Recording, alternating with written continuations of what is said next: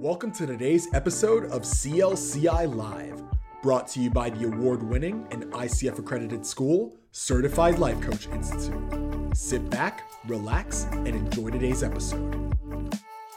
Are we live? I see the live in the corner. We're live. Mm-hmm. Hi, everybody. We are live. Hi. This is CLCI, Certified Life Coach Institute. I forgot where we were. There's so many crazy backgrounds going on at the moment.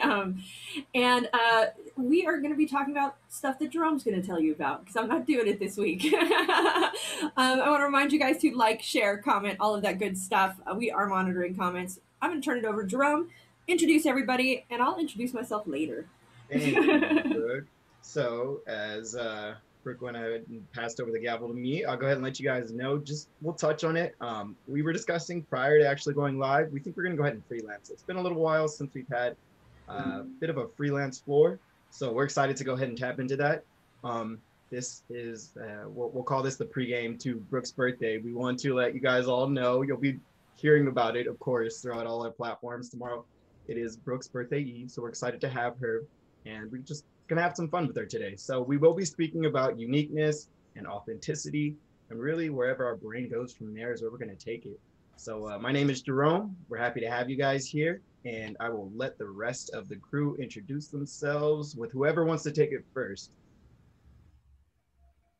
Well, and nobody volunteers until you call their names. All right, there you go, Lisa's turn. Don't all volunteer at once, guys. Lisa, welcome. We're always grateful for your participation with us as we do our lives. You help fuel some of the most interesting directions we go with this.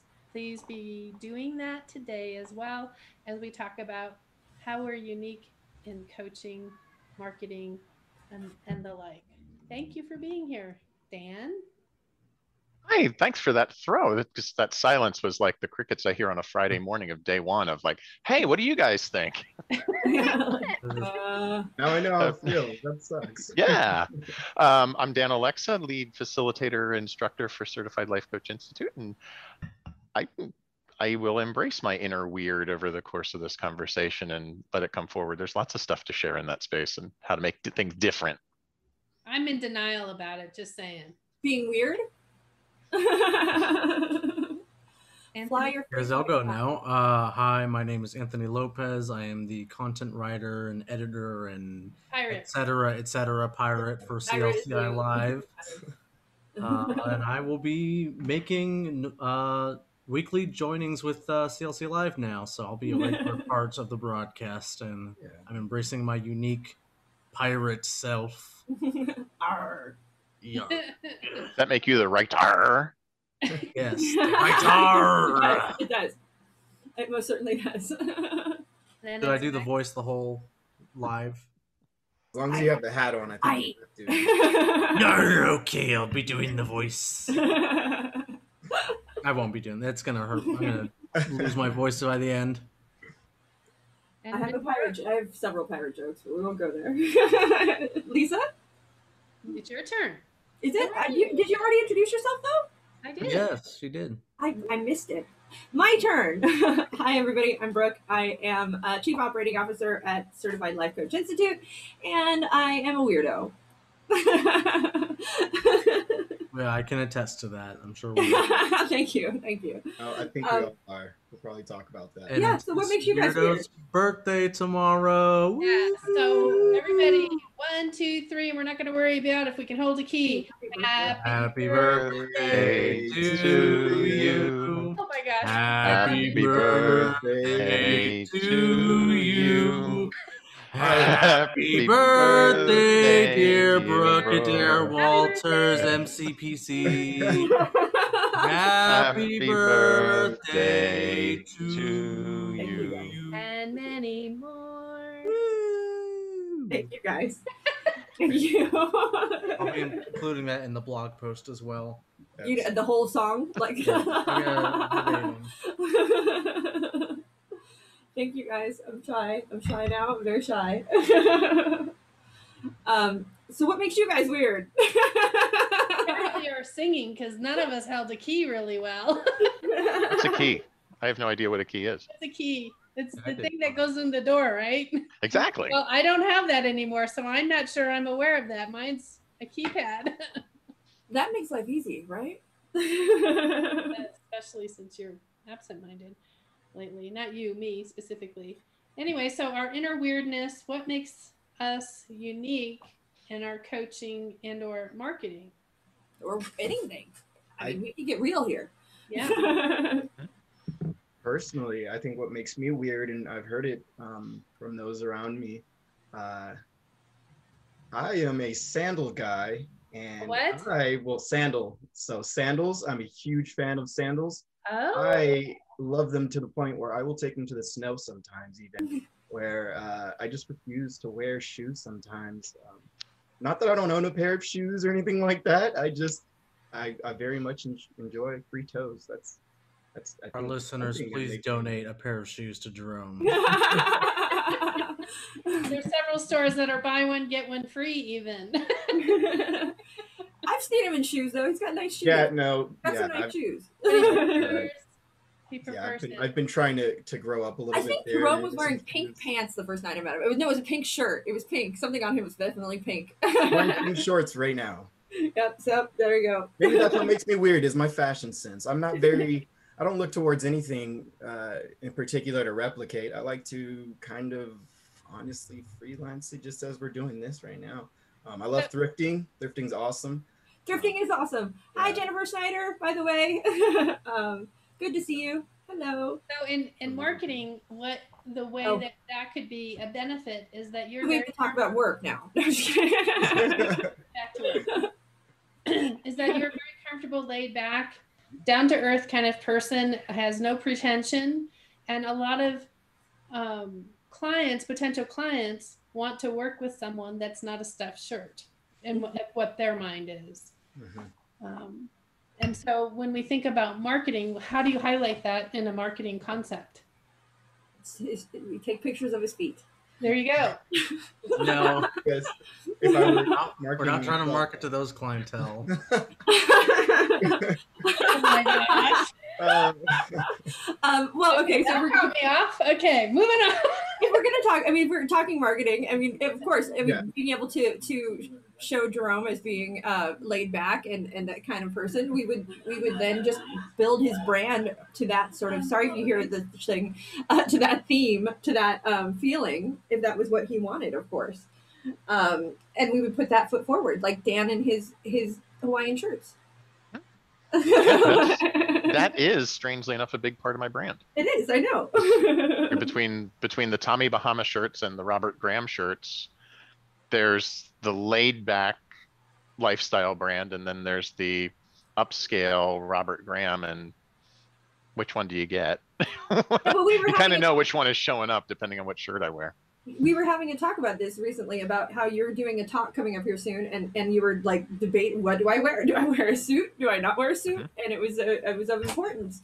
And I think I said, don't wear a suit. Don't do it. Like, I mean, you can wear, at least if you're gonna, we can wear a suit jacket, but don't do the tie. Keep it unbuttoned. Roll up the sleeves. Keep that feel. Suit with the Hawaiian shirt underneath. No, yeah, I don't think the suit with Hawaiian shirt. I have a feeling I'm going full on Robert Graham for that one. We'll do the Robert Graham shirt with the turned up cuffs and the contrast and. Nice, yeah. Mm-hmm. Yep.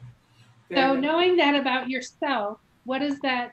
How are you marketing who you are to your clients? What does that mean? The thing that I'm thinking of in this space is actually a little bit slightly different, because the Robert Graham shirt speaks to the higher level client they're super expensive shirts. Okay. That's all I'm going to say, and I don't spend full price for them. I'm going to say that too. They're incredibly expensive. Okay. But there's parts of my website that's in redesign right now where I'm wearing the Robert Graham shirt to stand out because they're really stylish. And there's others where I'm more laid back and casual depending on what the tone of the page is. But in this whole space of what makes my friend Hayden, who's an MCC coach here in Los Angeles, he has a phrase, what makes you weird makes you money. Mm-hmm. And find a way to embrace your inner weird and bring it forward. The coach that I hired last year in our very first meeting, as we're developing rapport, he says to me, what don't you want me to know about you? Mm-hmm. And I felt safe enough with him to share a thing that I don't talk, particularly in professional circles, I don't talk about it a lot, which is I grew up in a house that was haunted. And I used to hear people calling my name, all kinds of weird stuff. And so there's this spiritual side to my business coming from all that from a kid. And then there's the business side of my business, which was me and sales and marketing and everything else. And I always treated them as two separate things. And he sat, listened to it. And at the end, he's like, asked me this really incredible question. It's like, so if I reflect this back to you, what do you hear? And just through his reflection and adopting the word magic into it, it's like, magic is seeing things that other people don't see. And suddenly these two separate spaces came together for me. And I fully embraced that part of myself that I had always said was something else. My ability to see systems and just understand how things work. And that's part of what makes me weird. Now it's the angle going to my clients of what are you not seeing that I can help you see. And that's, I think what this speaks to is us being whole beings. Because I think the reality is, in truth, we aren't all that weird, right? We are all very alike, and we all have our bits and pieces of ourselves that we, however, for some reason have been told that's weird, don't show that to the world, or you know what I mean, or that should be kept here, that should be kept there, let's keep those separate, you don't want that. But in truth, we all have those things, right? We all have those moments, and that's important. Jerome, I see you wanting to say something. Yeah, no, I just want to say, before we move away from using the word weird, because it seems like we may, what makes CLCI weird, you think? Oh, 3 days. Oh boy, does 3 days make us weird. The many conversations I've had about 3 days. I think the other thing that makes us weird and stand out is that we have prided, I know it's not a word, but been proud and pride driven in the process of being vulnerable. It is important for all of us when we are together, when we're teaching, when we're participating with our learning, even that vulnerable piece is what helps everyone learn together, that we are not, what's the word? We're not above anybody else. We're right there in there learning with you, just like we're teaching you, you're teaching us at the same time.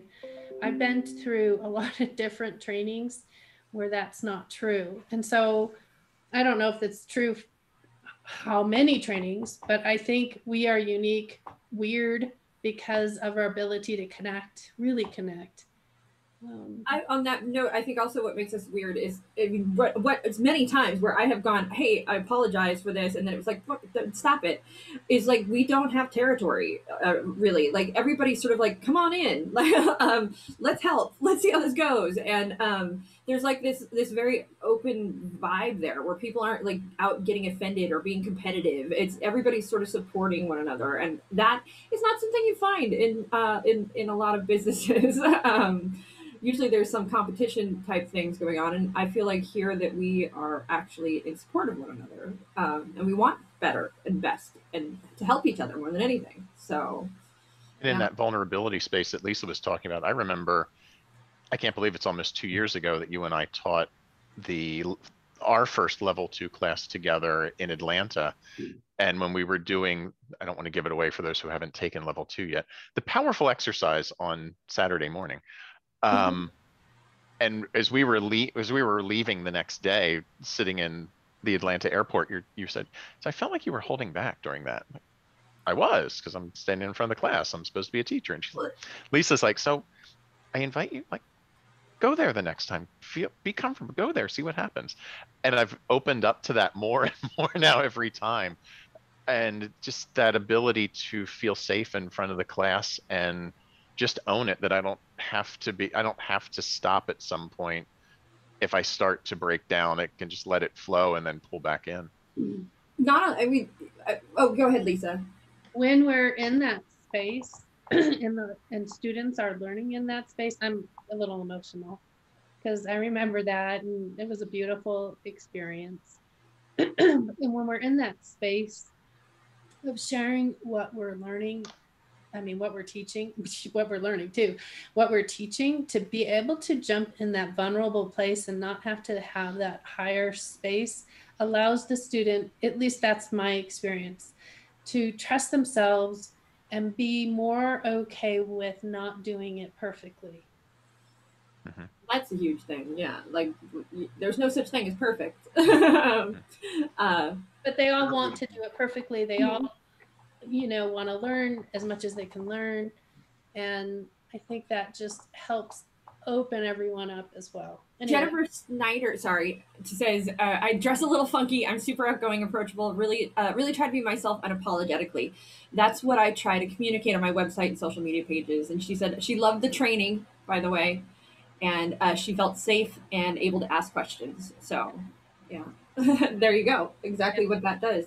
And that's what, so being vulnerable takes some I should say it, balls, quite honestly, like being willing to do that and to show those soft spots. And I mean, that's that authentic thing. Like it takes strength, it takes honesty, it takes you just have, it's a willingness that you have to just sort of show this part of yourself that most people keep protected. And but when you do, you can create a tremendous amount of connection and trust with people. It's authentic love.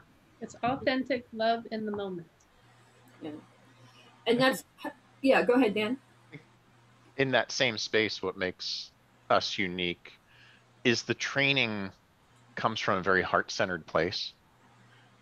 I've been through other trainings with other organizations, and particularly their initial modules are very cold and regimented, like learn the system, learn the system, learn the system. And there's not the flexibility and openness to really own the system in an emotional way, where while we still have a structure, it's more free and open to come from the heart in those engagements with clients.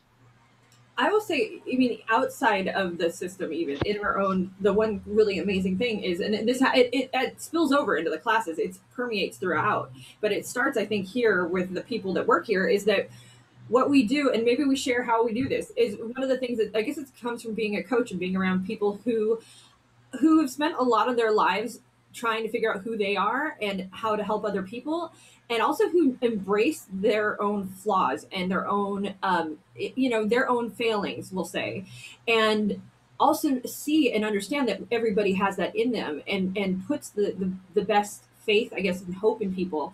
So a lot of times in other businesses, when there were moments when something would go awry, somebody would be like, hard line, this is who they are, this is what's going on, blah, blah, etc. And that's just how you handle it. But here, there's always a place of, okay, what's going on with this person? Let's try to understand. Let's figure this out. How are we, and what are we not understanding? What aren't we thinking about? And we always tend to sort of take it to that space first before pointing a finger or being making accusations. And I think that is something that is very unique, because I've been places where that does not exist.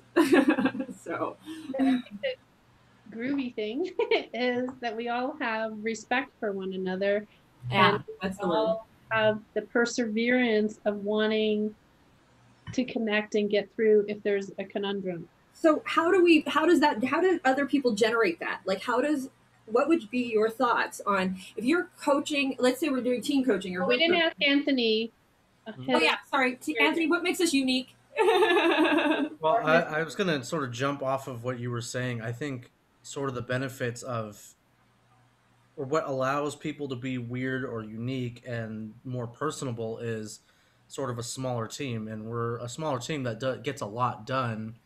But as soon as the organizations get larger and larger, you tend to interact with people you don't know, and you don't show your weirdness, and they don't show their weirdness, and you tend to think of them less as people and more of like parts of a machine. And sometimes the squeaky wheel gets the oil, and other times you just need to replace a part, and it's kind of impersonal. But with us, it's very personal with all of us, and we hang out on our free time too, at least those of us in the West Coast and the Inland Empire.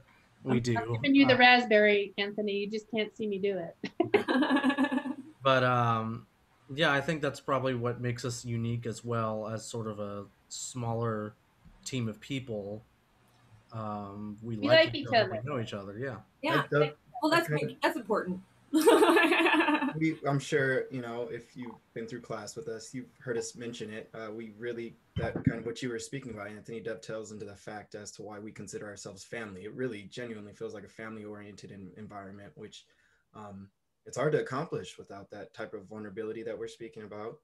And I agree, it's a very unique space to be in. And it takes a little while too. Like Jerome wasn't very. I mean, he had to warm up a bit. Like I remember Jerome was more closed off, and he's definitely warmed up and opened up. And I think we all sort of had. It all comes at their own time, right? That's going to be true of clients, right? Mm-hmm. All clients are not going to be able to be this soft and vulnerable and open, you know, until they get to see some flavor of who you are as a coach, to know that they can just start sharing. I just wanted to, on that note, like ask a question if I could, because I was speaking with a client not too long ago about, you know, that process and that coaching and that going deeper kind of technique or thought, where, you know, you start with a very surface kind of goal, but the reality is there's something much deeper. And so how do you manage, I mean, is that something you should expect to always encounter as a coach? Is that deeper, going to that deeper? No, Dan, I see Dan shaking his head. Yes, tell me more. It's always there. There's always some driver underneath the thing out here. The client has to be ready to go there. They have to feel comfortable with the coach to open up to going there. And the client has to have it's going to sound like a judgmental word. It doesn't, I don't mean it as a judgmental word. The client has to have the emotional intelligence to be able to take that deep dive. And it's something that when I was going through my PCC that my mentor shared with me at one point, as she's saying, as she's reviewing calls, she's like, you're operating here because one of your calls passed already. So I know that you can operate at this PCC level with coaching the who. Just because you're there doesn't mean that all your clients are. You've got to meet them where they are. And some of them might show up at more of the what level, which would be the more ACC level call where we're dealing with the thing they bring in versus the stories and everything else of who they are that's driving this issue.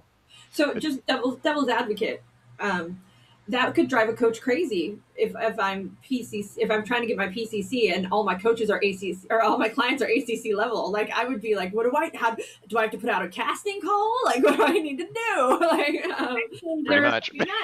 Yeah, that are putting together different coaching groups from ICF or spinoffs that they go, I'm going for my PCC. I need somebody that's ready for me to coach at a PCC level. So they will put that out there.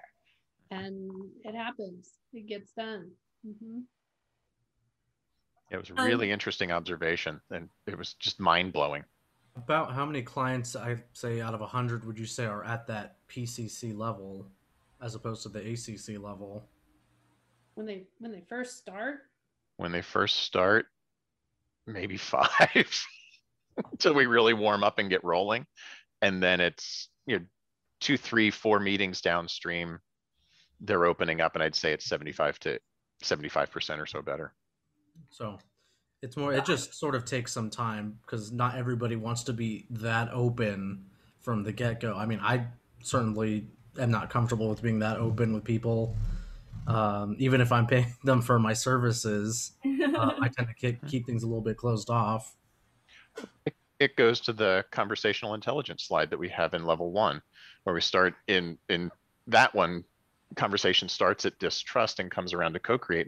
The person calling you to come in probably isn't sitting at distrust because they wouldn't be calling you to engage. There's somewhere higher up on the scale, but they're still not going to come in and just automatically do a verbal dump and share everything in their deepest, darkest secrets. Unless you're me. Well, I was also going to say, Lisa, with like couples coaching, like I would assume that one person in the relationship is more distrusting than the other. Do you find that to be the case? Yes and no. It depends. A lot of the times, if they've done this kind of work in the therapy side of things, somewhere along the line, and I'm not saying anything against therapy, I'm totally for it. Been there, done that a long time ago myself. But they got what they felt as the raw deal. And so they're distrusting in coming into another experience where they feel like they're going to get ganged up on. So when you mention that in that way, there's reasons behind it, not just because we're all new to one another or because of their partner necessarily.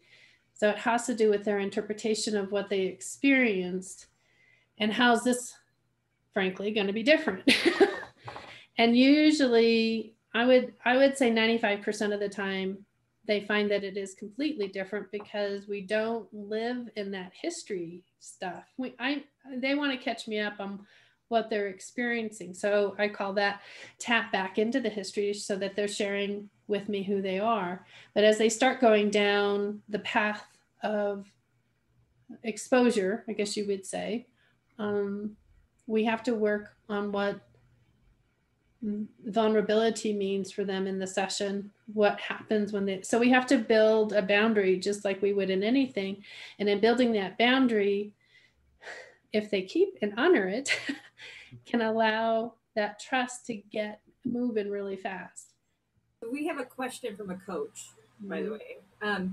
And she said that she's exploring going deeper, learning the fine line between someone who needs a coach and someone who might need a therapist for trauma and deep wounds. And I get, so she's asking to sort of, if we can expound upon that line, if possible. So I can tell you with my couples, if they're coachable, they're going to work through things. They might take different speeds at it. They're going to make choices. They're going to choose things to do to forward the progress of their wholeness of themselves as well as their relationship. Someone who I will refer out is not creating the movement that they need to move past, let's call it an experience, then I will, what I call upsell the therapist, because this becomes beyond my scope of practice. And that's the one thing is I always want to make clear when we have these discussions is that somebody who has trauma does not mean that they can't be coached. Someone who has had, something happen in their past and been through some sort of trauma does not automatically mean they are only allowed to do therapy or anything of those along those lines. It's just that there has to be a degree of healing and progress that has been made from that trauma. So sometimes the individual in a couple have decided to trust me in that moment, and they share something that's been traumatic. I honor them and thank them for their trust in me and acknowledge that, I'm thinking of someone, I was the second person that was told about this very horrific traumatic event, and they had never worked on this before. And so that's a really great place to introduce the therapist I referred to. The other person, go ahead. Has there a clear way to define that line? Because this is, is there, I'm just curious. I know that there is a white paper on this from ICF that goes very. They can take charge and make movement, they can be coached. If they're stuck and choose to, and I say choose loosely, I don't mean it is what it is, they're stuck in that traumatic event, then we cannot coach that. If they keep the basic definition, like if they keep going back to the past and keep referring back there, we're not in coaching, we're in therapy. So if they keep jumping in that pool, it's about moving forward. Yeah. Even if it happened today, that is today and moving forward. But if it's a traumatic event that they are in, it's not our place to work and operate in. I mean, being somebody that's been through a trauma and has had some and has PTSD, I will say, like, there are certainly things that I know that where I go, okay, this needs to be in therapy, and then, but I mean, I have panic attacks, and but that doesn't mean I can't be coached. It's just, I know what that is in that moment. I've come a tremendous leaps and bounds, and it was actually Lisa's coaching that helped me quite a bit through this, and so I appreciate her for that to the nth degree. So and it was simply her asking, and then I was like, I know what you're doing now. But I'm forever appreciative. So I thank you for that. She said so Jennifer said, to be specific, a parent asked me to coach her teen daughter for depression, but she's having suicidal thoughts and she's referred out. So yes, absolutely. With suicide, refer out. Yes, absolutely. 100 times over. Even with it's possible that you could still coach the teen, but not on that topic. Yeah. In that area. Mm-hmm. Yeah, and that's another thing is you can always have a therapist, coach, team, duo going on. You can, yeah, that's possible. You both can be superheroes together. It's nice to pair up with a therapist that you can refer to while you're still working with the client on what you can work on, and with permission, of course, collaborate with how things are going. And I say with permission from the client, of course, sign documents. Yeah, I was going to ask, how exactly would a coach go on to collaborate? Because I'm sure there's some things that I don't know much about the profession of therapy, but there's probably some things you can't say and you have to keep confidential. There's things that you need to keep confidential. Is that something you would sit down, you, the therapist, and the client, and try to hash out an agreement between all three of you? Possibly. Mm-hmm.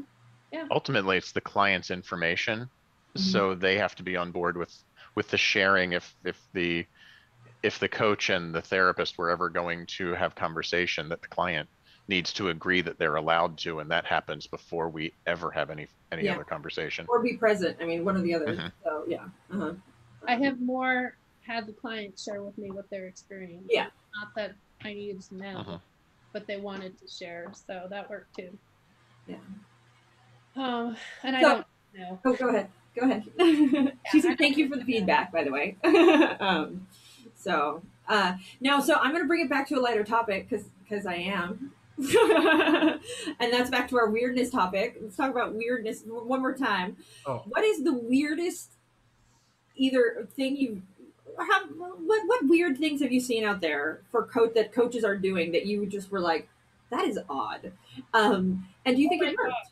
That, the one that sleeps with you, coach. The what do they call that? Nighttime coach? A cuddle coach? A cuddle coach? A cuddle coach. Cuddle coach. Cuddle coach. That's what we're talking about. Okay. And you have to sign these documents that it's not anything else.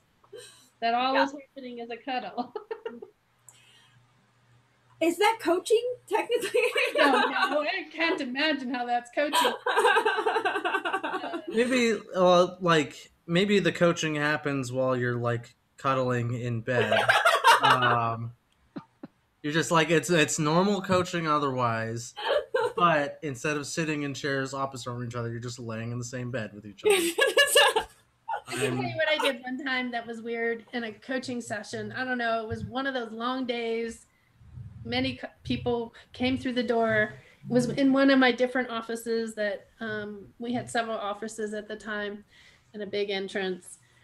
And they came in and sat down, and I kind of like, you know how you bump somebody if you're playing with your friend, you know, you kind of do the hip bump. I kind of just hip bumped them over and I was sat down and how you doing? They kind of looked at me and then they started laughing. How do I know I could get away with that? I don't know. I just did. But after I have thought years later, I mean, this is a long time ago. How did I get away? I got away with a lot of that kind of stuff because I am a silly, serious, vulnerable, honest, connecting kind of person. And so that comes up. Well, I have weird stories, but not so much I'm sure there are ones involving coaching and being a consultant, but I used to teach scare school for 1,000 monsters. So you can only imagine the weird things I did. But what would be funny is we would, you go along, every monster's in their place, and we would come, it happens in every group. There's someone that is just terrified to show you their monster. Like deer in the headlights, terrified, because we're going through and we're seeing how they're doing, we're correcting, we're giving them feedback and stuff. And at that point, my response was always to make the biggest fool of myself possible. And whether it was to like pretend there were no bones in my arms and just flailing back and forth, or just make weird noises, and just try to make myself the complete, like, just whatever the most embarrassing thing they could think of was, and get them laughing. And that then often loosened them up. That, or I would just make them scream at the top of their lungs, and that also helped loosen them up as well. Because a lot of times the folks that are terrified, they just need to get that, like, they just need to get it out, and then get it going. And once they do, they're good. So well, with the monster school, that's sort of teaching people how to be comfortable with improv as well. It is, absolutely. And if we sort of link that to coaching, as a coach, you're not running off of a script. Like, you have your sort of structure that you follow that you're comfortable with, but you're pretty much improving the entire time. And sounds exactly. what No cookie Lisa did earlier when she just sat down and hip bumped as an improvisational moment, and it worked. And you gotta, maybe as a coach, be more open to improvising and doing sort of different things, even if you have your comfortable techniques that you follow, that you learn with. I think too, it's also like just being you, like being willing to sort of loosen up a little, get loosey goosey, you don't have to be always so button up. And if you show a goofy real side of you, then others will be more inclined to show their own as well. And I think that that's very important. I know that Dan does it in class. I know that, that's also goes with admitting your failings, and it's all these things. It's like, if you show that you are human, others will show they are human. Because then it's like, oh, look at, they're on that level, I can do that too now. Actually, that's definitely true, but there's always someone who will look down on it because they were taught differently. Well, and we have to be. That also helps in knowing your audience. That too. Yeah. What, Anthony? Oh, I was about to say, this also helps in knowing who your audience and clientele are. Yes, knowing who your audience is. Yes. An executive CEO coach, and you're coaching not to sort of loosen them up, but to, do better in their business and professional environment. They might not like that sort of, loosey-goosey sort of environment. They still do like the... Yeah, no, that is... maybe I wouldn't go up and hip bump them for sure. Honestly, like, I have worked with executives, and they want that, because everybody all the time around them all the time is like, yes sir, being all buttoned up, and the moment they get around somebody that they feel like they're equals with, you see that walls come down, you see the joking come out, you see the real person come forward, and that's who they want to be around. That's when you get to the nitty gritty, the real person. And so that's where I was always trying to get with my, I was always like, okay, I know if I'm joking around with them, I'm on a good level. In my sessions, when we start laughing, I know that we're in a healing process, because if they can start laughing through this together, we're going to come on the other side of things and have things start potentially having growth. Laughter is critical. Dan, you're being awful quiet. I'm being weird today. I want to say back to the knowing your audience. I think it's important to keep in mind too, you're not going to satisfy the entirety of even your ideal audience. Amen. You are an acquired taste. Being mindful of that really, I think, can help you progress if we're speaking about being in that marketing space, because if you are to think in that manner, as if you can satisfy everyone, and you tiptoe moving in that way, you probably could be restricting yourself in doing some pretty powerful things as far as your marketing and all that's concerned. Don't take it personal. If somebody doesn't like you, don't take it personal. I mean, that's really hard to do, because it's really hard to do.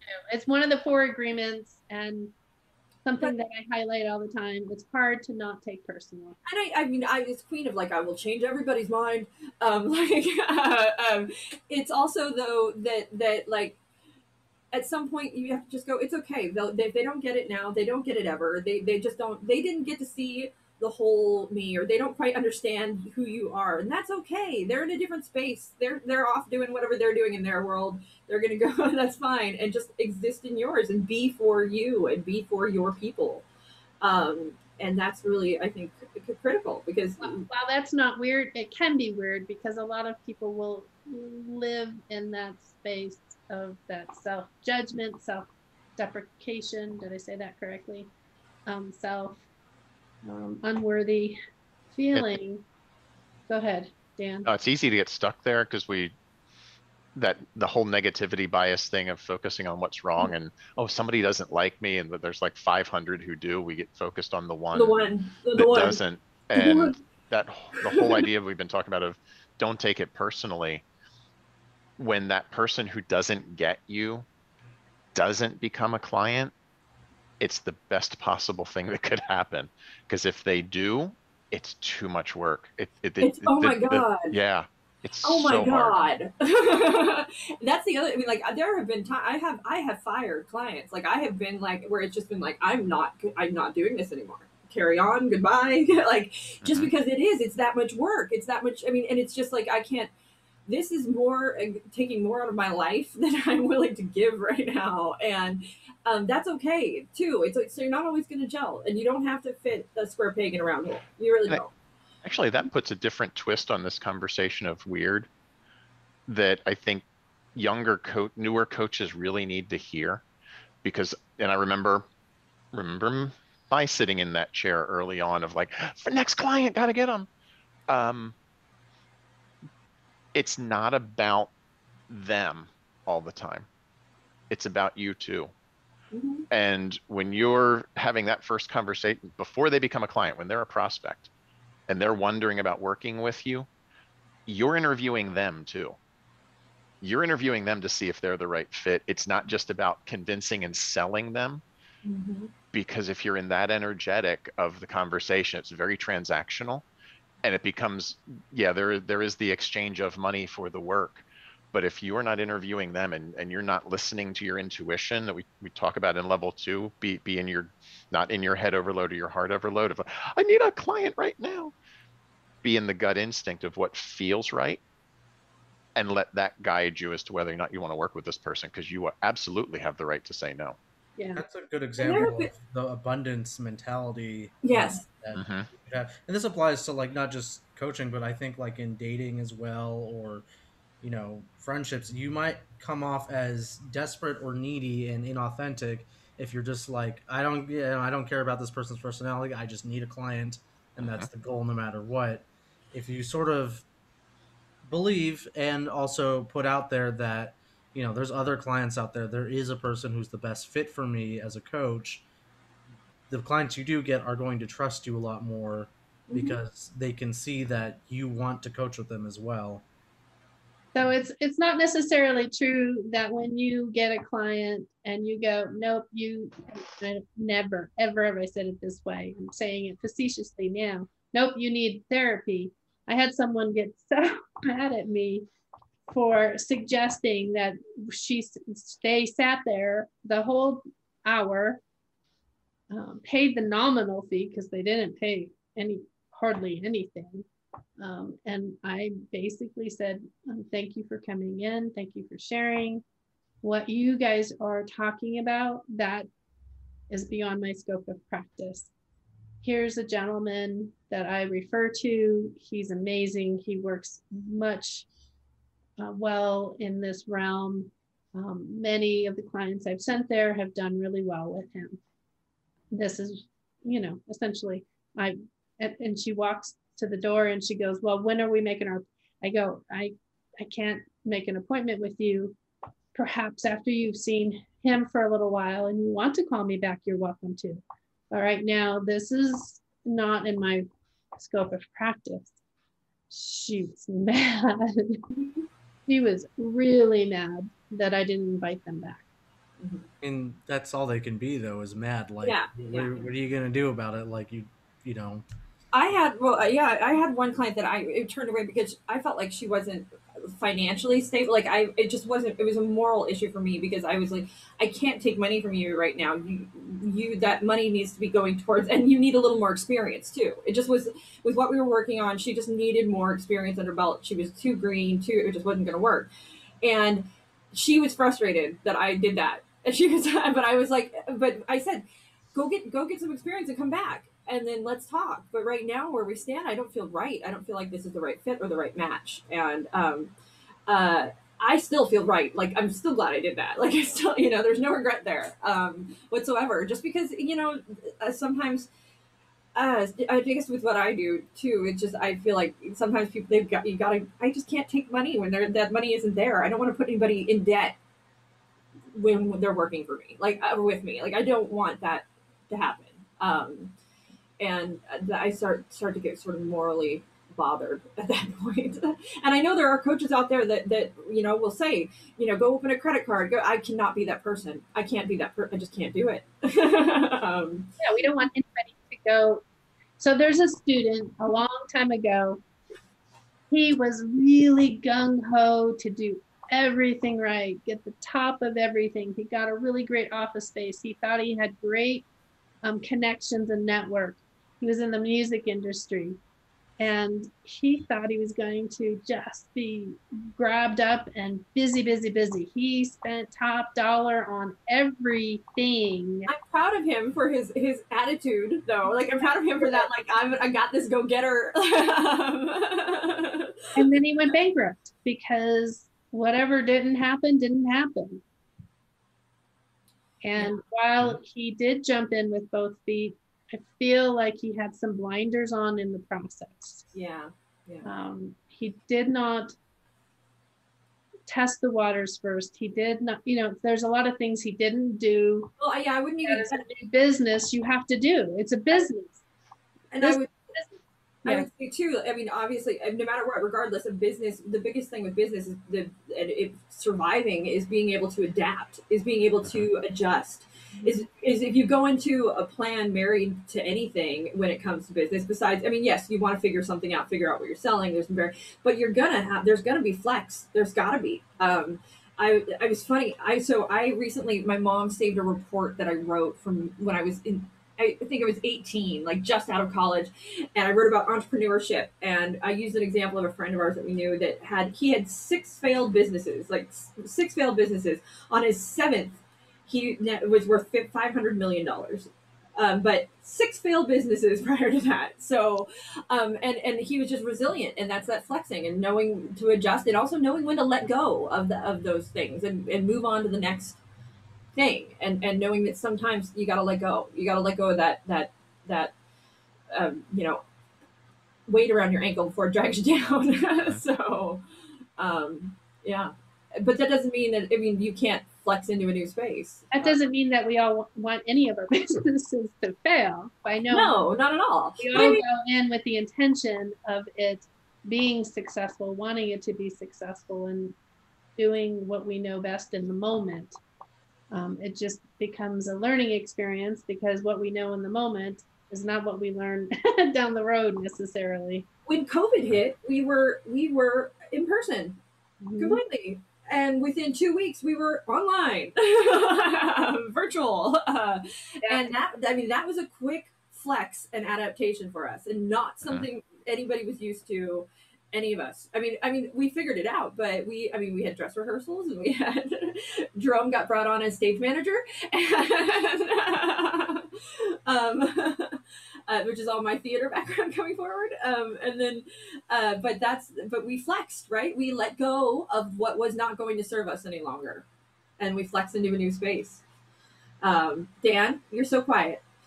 It's all being covered. I'm wearing my coaching hat today. I'm doing like my 80/20 But yeah, that was awesome shift. I remember that really well, of going into the space of facilitating online, and I remember us all being nervous of like, how's this going to work? And it's been awesome. I loved our dress rehearsals. Like, I loved when we were like testing out the things that we do in like class in person.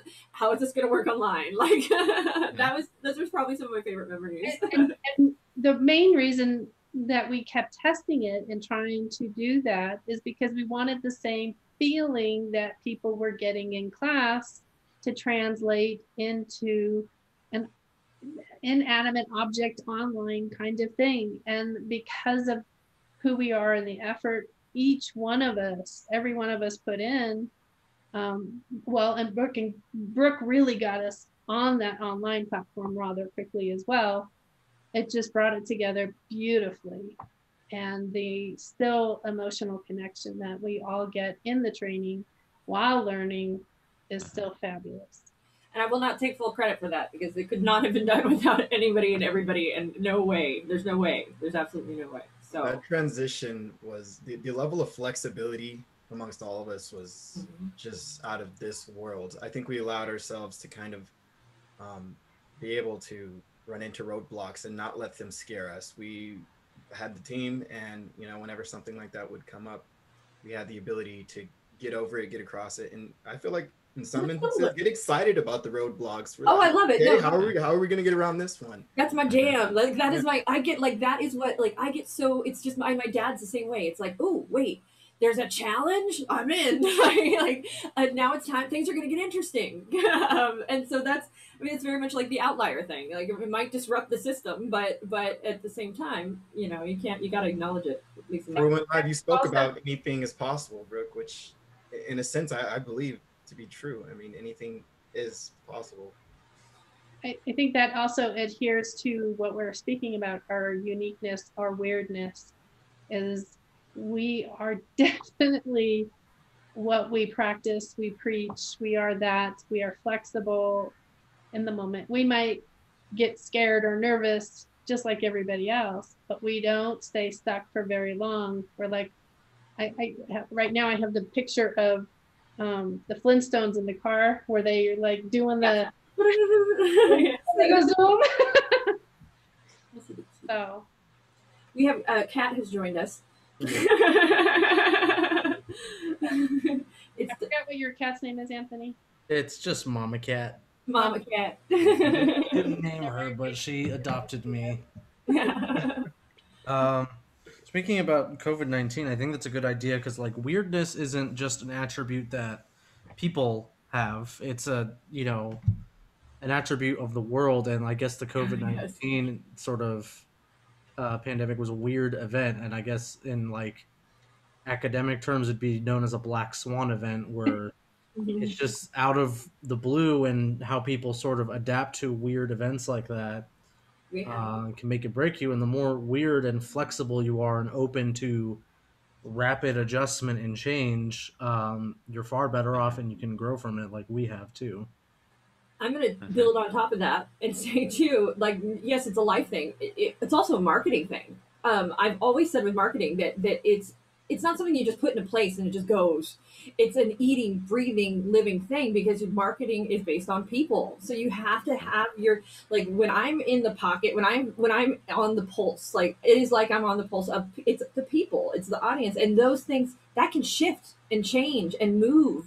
And it can move quickly. And so that's why it's important to always sort of be in your business involved in some way, at least, and on the pulse, or at least trust somebody that can be, because it's critical that somebody is there and understanding what's going on with the people. And that means we change too. I mean, yeah, we do too. We as we grow and evolve in our roles as coaches, I'm not the same person I was 5 years ago, let alone even a year ago. That's why the marketing is changing up so much, because I'm not the same person. And that's what's cool about that is you don't have to be married to anything. Like you don't have to get married to your unique thing. In fact, it can evolve. It can adapt. It will evolve. It will adapt. It will grow. It will change. So for new coaches that are like scared, I'm going to be stuck in doing this one thing. I'm not going to get to everybody. You don't know that because you're going to change. Things might change. Things might move. Things might progress. And while we harp on you to pick a niche and stay in one lane, in one spot, that doesn't mean that you shouldn't also be listening and understanding what's going on with yourself and with your client and with everything going on out there too. So final thoughts. Got to duck away. We're about done. Yeah, so we're all done. So final thoughts. Bye, Dan. Thank you for being here. See you. Thank you. Be well, everyone. Happy birthday, Brooke. Thank you. So on that note, final thoughts. Does anybody coach cats? Jennifer Snyder asked. Oh, that's funny. I'm sure somebody out there does. I'm sure there's a cat trainer. I don't know about a cat coach. I don't know anybody that we've taught. I try to coach my cats, but I'm just no good at it. They're just. We know someone who uses horses as a tool in their coaching. Yes, we do. We do. But I don't know if she coaches the horses themselves. Well, we have people who coach that use dogs as well. Yeah, it's the oxytocin. All right, so I'm gonna just so not see my cat clean herself. That's a real flexibility, just saying. All right, guys, so we're going to wrap up. Thank you guys for watching. Thank you for watching our loosey-goosey topics. Thank you for interacting with us. Jennifer Snyder, you're awesome. Glad we could help you. And make sure you share, comment, like, all of that good stuff. And check out Certified Life Coach Institute. And everybody wish Brooke a happy birthday. Happy birthday. Stop it. Hey everyone, thanks for tuning in to today's episode. Once again, this was brought to you by Certified Life Coach Institute. We're an ICF accredited school who certifies our life coaches in 3-day online intensive courses. In addition to other podcast episodes, feel free to check us out every Tuesday at 4:00 p.m. Pacific Standard Time on YouTube or Facebook for our CLCI Lives, where we get together and discuss various topics that are centered around sharpening your skills so you can become a better certified life coach. For more information, feel free to visit us at certifiedlifecoachinstitute.com. Until next time, be well.